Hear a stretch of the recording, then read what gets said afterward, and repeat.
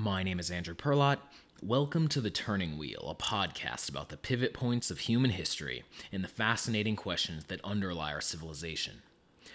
This is episode 6 of our ongoing series on the twilight years of the Pax Romana, Kingdom of Iron and Rust. Last time, we talked about the Antonine Plague, probably the worst disease epidemic the world had ever seen up until that point. It ripped through the empire as Rome was trying to finish up its eastern war with the Parthians, leaving gutted cities, an understaffed army, and economic ruin in its wake.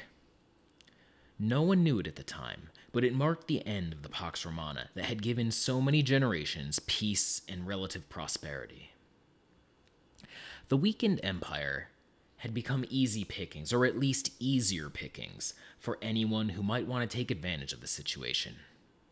Today, we'll see how that plays out. Episode 6: Barbarians of the Frozen North. While the Parthian War still raged in the east, the Roman Emperor Marcus Aurelius was contending with another conflict on his northern border.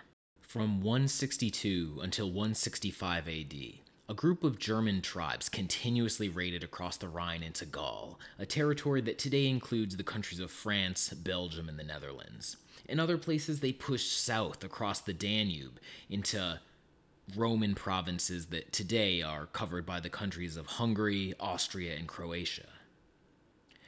With few gaps, the borders that demarcated where Roman civilization ended and the land of the barbarians began ran along the Rhine and Danube rivers, which offered a natural impediment to raiding.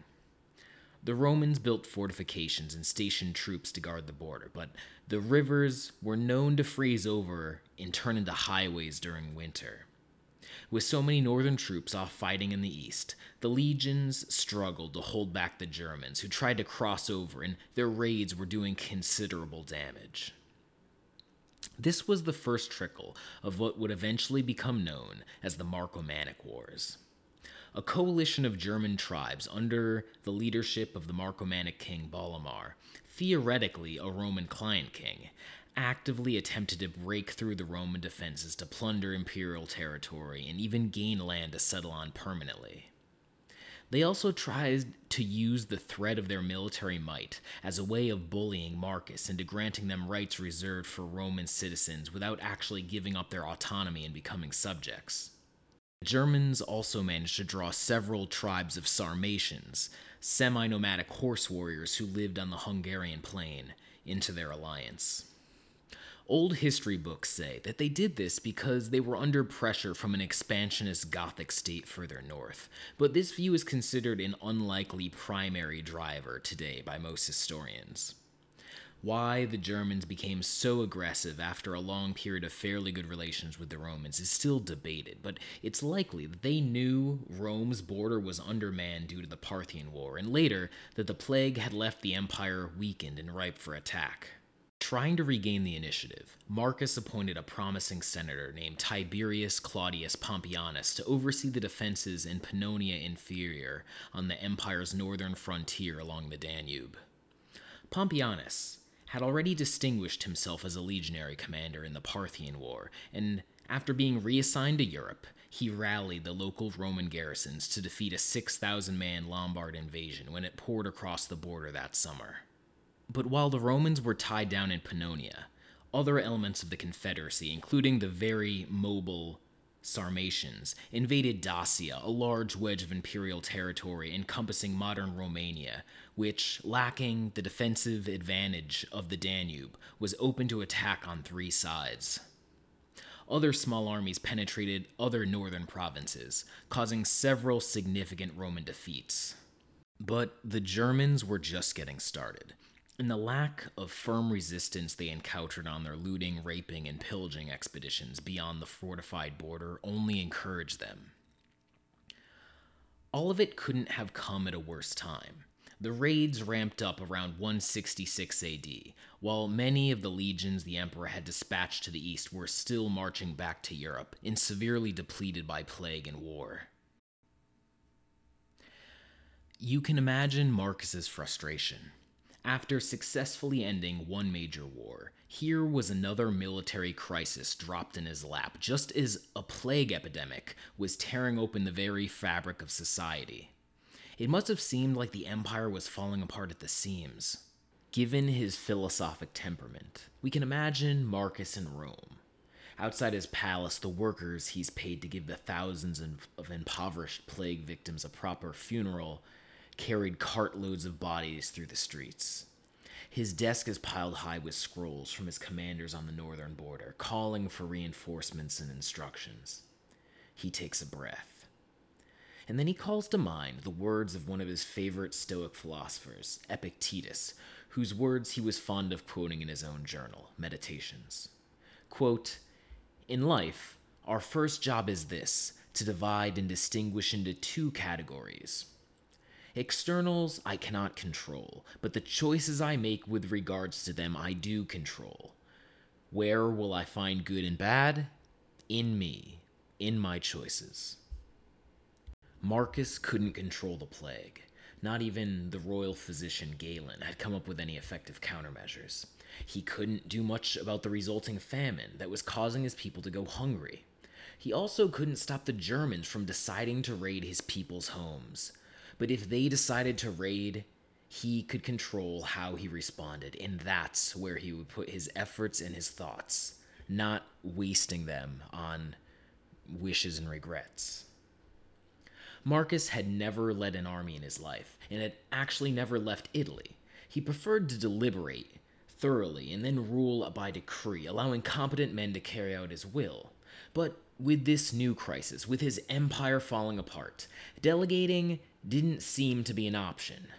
Maybe, against his own inclinations, Marcus was channeling a bit of Hadrian and decided that he had to personally intervene if he was going to get the job done. In his notebook, Marcus wrote, quote, "Stop wasting energy in fear and procrastination. Your job is to see what needs to be done and then do it. If you see the way forward, proceed without looking back. If you are unsure which way to go, stop and find a trustworthy guide. If something blocks your way, make that obstacle a stepping stone on your journey. If you fail or die, it will be in pursuit of a worthy goal. There is no shame in that." Unquote. What's more, he had learned from his earlier mistake. At the start of the Parthian War, he dispatched his subordinate co-emperor Lucius Verus in the hopes that he'd at least act as a good figurehead and an inspiration, if not actually contributing to the campaign. Although that conflict had been won thanks to the competent generals Marcus had assigned, reports had come back to him of Verus's debauchery. Lucius Verus had only rarely managed to stir himself from the resort towns and flesh pots around Antioch to ride around reviewing troop formations, and certainly wasn't contributing any brain power to the operation. If Marcus was going to take the fight to the Germans, he wasn't about to let Lucius stay behind and drink and party in Rome, and he informed his co-emperor that he'd be accompanying him to Germania. With barbarians raiding ever deeper into imperial territory, Marcus planned to raise an army and cross over the Danube to take the fight to the Germans in 166 AD. But his initial plans had to be scrapped. His available forces were so decimated by plague, and the empire's economy was in such a ruined state, that he couldn't gather enough men to make it work. Galen, Marcus's personal physician, writes that food was scarce through much of the empire because famine and plague tends to go hand in hand. So it's also possible that it would have been hard to provide enough grain to feed a large army in the field. In the spring of 167, as Marcus was rounding up all the able-bodied men he could find, a huge German army led by Balamar crossed the Danube and bypassed the fortresses on the other side. The army steamrolled whatever Roman opposition the frontier commanders could manage, and devastated the Roman provinces of Noricum, Moesia, and Pannonia before crossing over the Alps and into Italy itself. They raped, looted, and burned the countryside before ending up at Aquileia, a rich, fortified Roman city on the northeast side of Italy. The Germans besieged it, but lacking any siege engines or knowledge of sapping, they couldn't get inside. Marcus gave command of Rome's counterattack to Tiberius Claudius Pompeianus, who drove the Germans back across the Alps, though without achieving a decisive victory. For Marcus, it was the Pearl Harbor of his reign. Italy had not been so severely threatened since Gaius Marius had beaten off a German invasion some 250 years earlier. Julius Caesar and those that had followed him had conquered more and more northern territory, in part to buffer Italy from just such an attack, but that buffer was proving all too thin. It became clear to everyone that the Germans were going to have to be shown that Rome would not take their abuse lying down. The question was how to do it.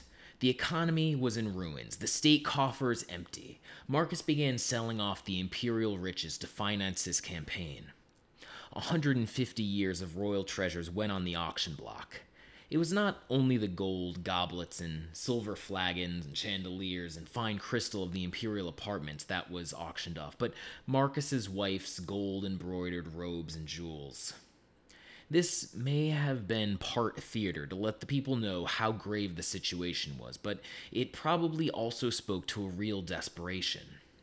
Marcus found it impossible to recruit enough men from among the free citizens who normally staffed the army, so he began to free slaves and gladiators, and drafted members of Rome's police and fire brigades. Marcus also summoned the best military minds the empire had left, and in this we see signs of just how much the plague and prior conflict had reduced the ranks of Rome's senatorial elite. With dozens of equites, the lower level of nobility, newly promoted from obscurity into Marcus's command staff. Avidius Cassius, the senator who led the Roman march into Parthia that ended the war, was left in the east to deal with a peasant rebellion in Egypt. There were several accomplished senators from prestigious families among Marcus's advisors, but there are also men like Pompeianus and his associate, Publius Helvius Pertinax, who was the son of a freed slave who Marcus continually promoted due to his outstanding abilities as a governor and as a general. With his new army forming up under his personal command, Marcus sallied forth from Italy in 169 AD. Lucius Verus suggested that they, or at least he, should be left in Aquileia, but Marcus insisted that his co-emperor stay with the army. The Romans initially made a show of strength and crossed over the Danube, but this was probably little more than a demonstration of Marcus's determination while his army was still forming and training. He retreated to winter quarters further south in Roman territory without a major battle. During this return march, his co-emperor, Lucius Verus, fell ill and died, probably killed by the plague that was devastating so many of his subjects.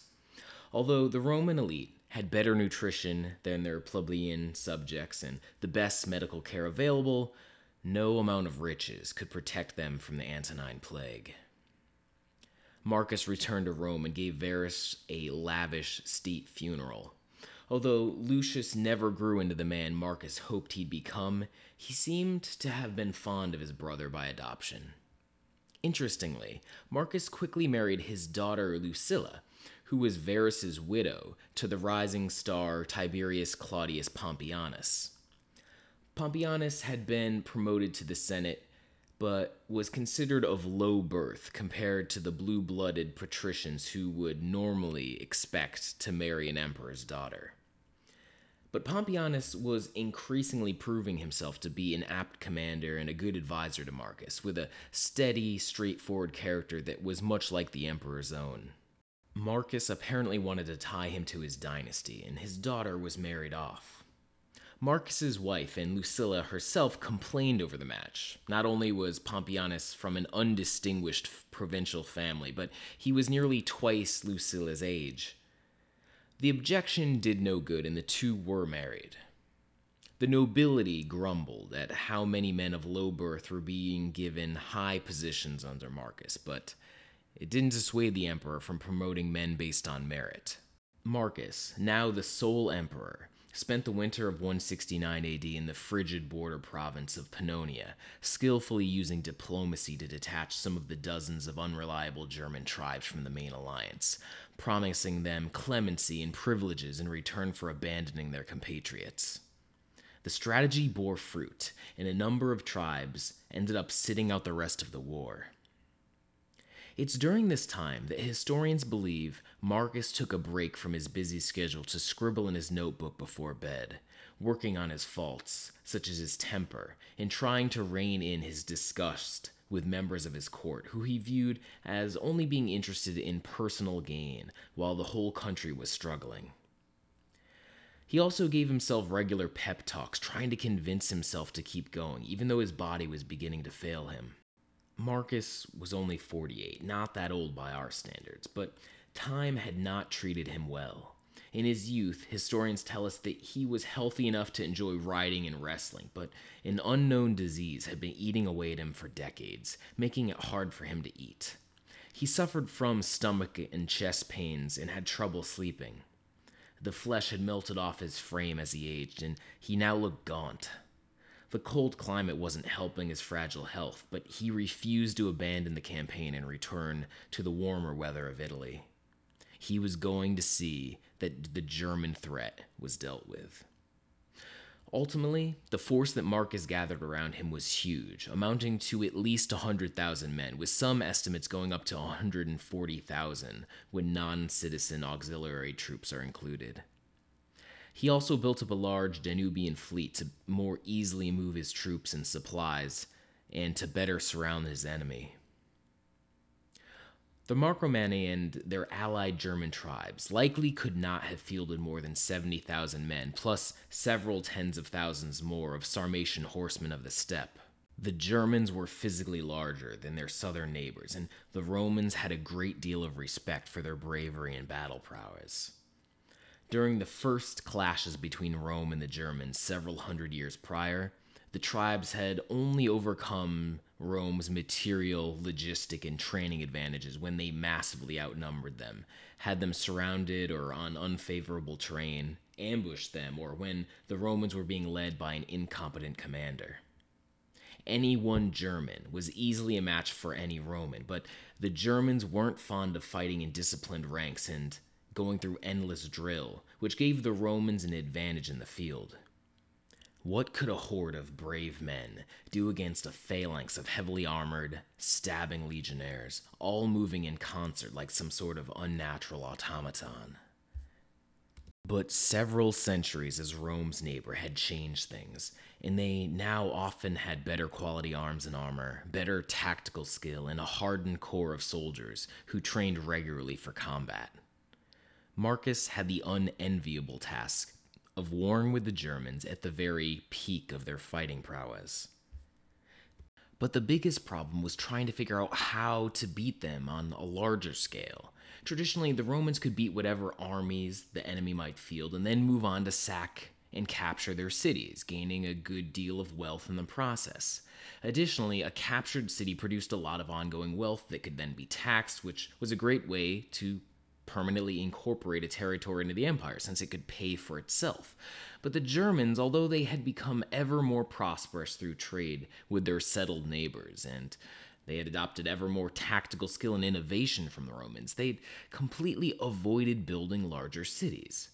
They were spread out in small villages and towns over thousands of square miles, and their people remained stubbornly mobile. It's hard to conquer a people who will get up and leave their homes when they want to avoid being conquered. And there would be little tax revenue to collect from the barren land these exoduses left behind, making incorporating new German territories into the empire even harder.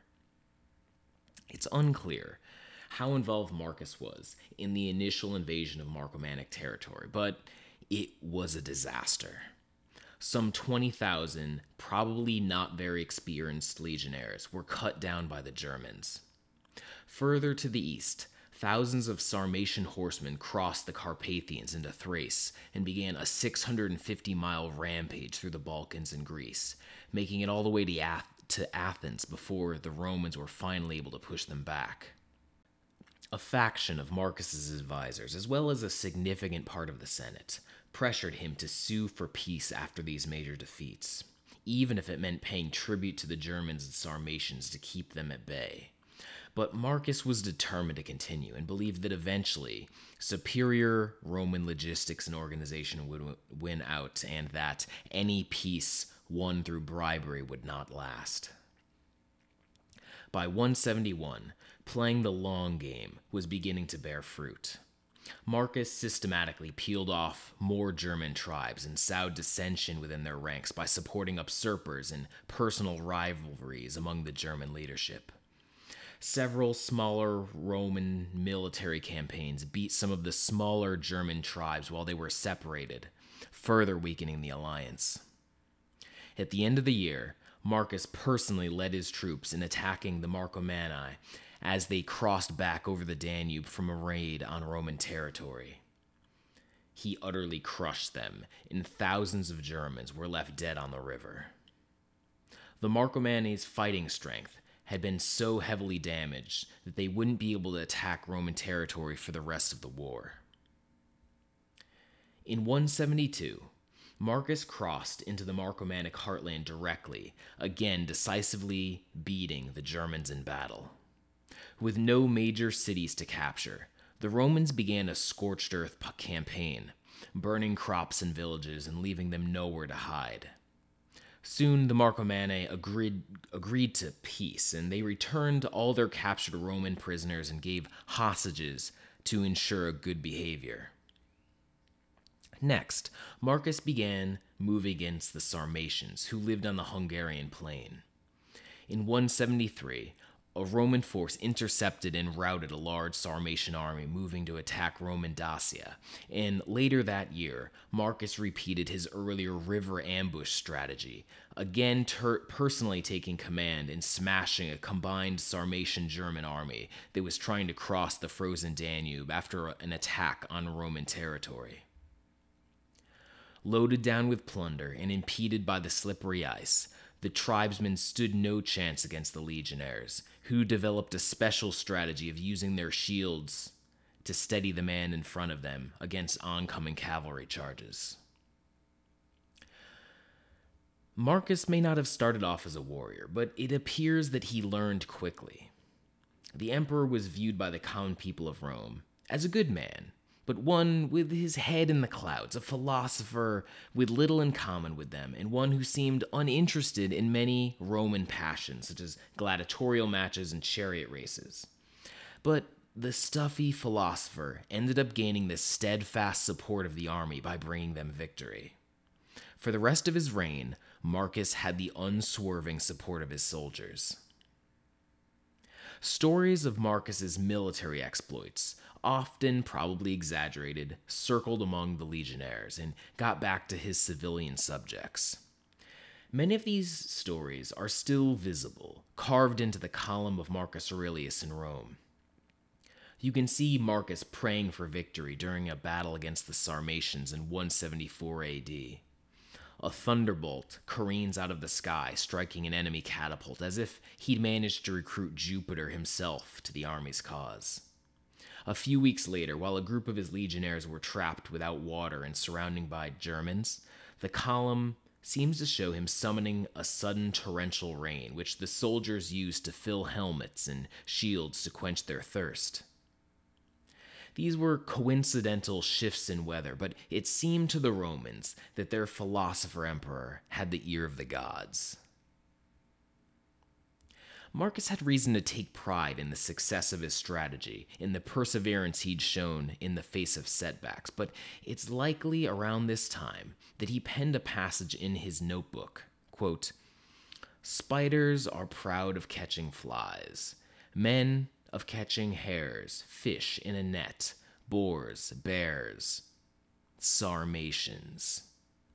Criminal psychology," unquote. This line likely speaks to his unease with the necessity of war and his belief that one should not take pride in the massacre of even an enemy who had wronged you. It may also refer to his unease with slavery, a bedrock foundation of Roman society. With the defeat of the Sarmatian armies, Roman soldiers captured many horsemen and whatever women and children that may have been with them. They sold these captives into slavery for a hefty profit. Several Stoic philosophers considered slavery an evil, and we'll spend more time talking about Marcus's choices surrounding the subject later on. Later in 174, Marcus led an army onto the Hungarian plain while another force moved into Germania to deal with the few remaining German tribes. Both armies crushed their foes decisively. The emperor was busy mopping up the last resistance the following year when bad news arrived. One of his closest allies had betrayed him. There would be more hardship for his people. This time, a civil war. Thanks for tuning in. Next time, we'll be talking about a rebellion from one of the few men with the clout to challenge Marcus's claim to the throne, a heroic commander who had the loyalty of the Eastern legions and the experience and skill needed to win on the battlefield. Are you enjoying The Turning Wheel? If so, can you do me two favors? First, please give this podcast a 5-star review on iTunes or whatever podcasting app you use and write a few words about why you like it. This really helps more people find the show, which will help it succeed in the long run. Second, please consider supporting the podcast financially. Donating a few bucks will get you the exclusive bonus episode from this series, episode 9, which covers Marcus's interesting interactions with the plebs, his lower class subjects. We also talk about his legal reforms and his approach to slavery, one of the bedrock foundations of the empire. You can also submit questions for the Q&A episode, and you'll receive an ebook containing the entire story of Marcus's life, as conveyed in this podcast in one sweet collection. Please go to patreon.com/theturningwheel to make a donation. Thanks for listening, and see you next time.